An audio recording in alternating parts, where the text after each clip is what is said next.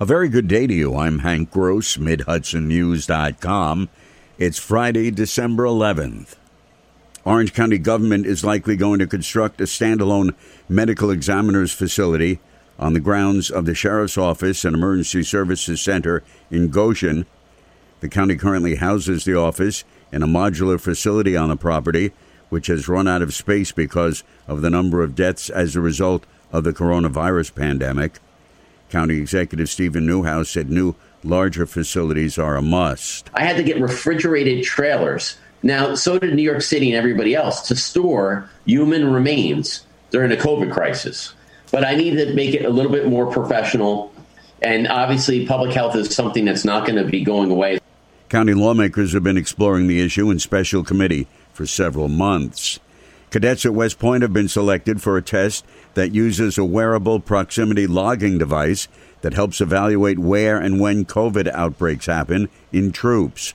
The system uses a Samsung smartwatch with enhanced proximity and contact logging to gather data on interactions between devices, with a distinction that no GPS or physiological data is being gathered. Chief Technology Officer of the Office of the Assistant Secretary of the Army for Acquisition, Logistics, and Technology, Dr. William Cohen, has developed the technology for the apparatus. The underlying principles that drive such an effort are, could you help prevent community spread by being proactive? That's the ability of something that we decided should be like a smartwatch to provide immediate actionable feedback to users of the device that they're following physical distancing guidelines or they're engaging in high-risk behavior. Currently, the device is set to standard of being 6 feet apart. Orange, Ulster, and Dutchess County Transportation Councils released results of the Connect Mid-Hudson Transit Study last night during a public virtual conference and presentation. The findings and recommendations from the study, which began in 2018, suggest improving the technological infrastructure of regional transit. In that vein, one of the uses backed by the data is creation of a microtransit service. Microtransit acts as a public Uber or Lyft and allows riders to directly request vehicles. Consultant Boris Palchik, who was enlisted to guide the study, was optimistic the 3 counties would adopt microtransit services. Dutchess County, for example, has already started studying microtransit. As we complete our study and hand over the recommendations to the 3 counties that we're working with, it's likely that the other 2 will look into this as well. The only barriers really to implementation is money.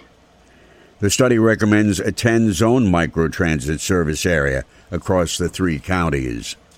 By an 8-1 vote, the Sullivan County Legislature yesterday approved the county's $235 million 2021 budget. The spending plan stays under the state-mandated property tax cap. Legislature Chairman Rob Doherty says the unappropriated fund balance was not tapped to balance the budget. The last legislature came into a surplus and then, outspend growth 4 years in a row. That's something I'd like to avoid. The budget includes $3 million for road and bridge work in the county. Former Orange County legislator James Townsend of Circleville died Wednesday. His son, Greg Townsend, said he was 93.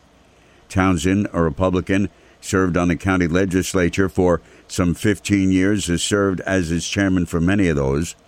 Louis Heinbach was county executive at the same time as Townsend was chairman.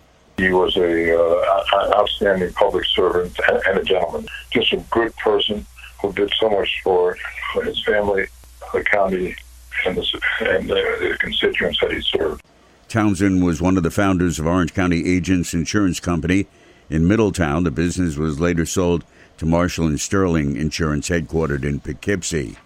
I'm Hank Gross, MidHudsonNews.com.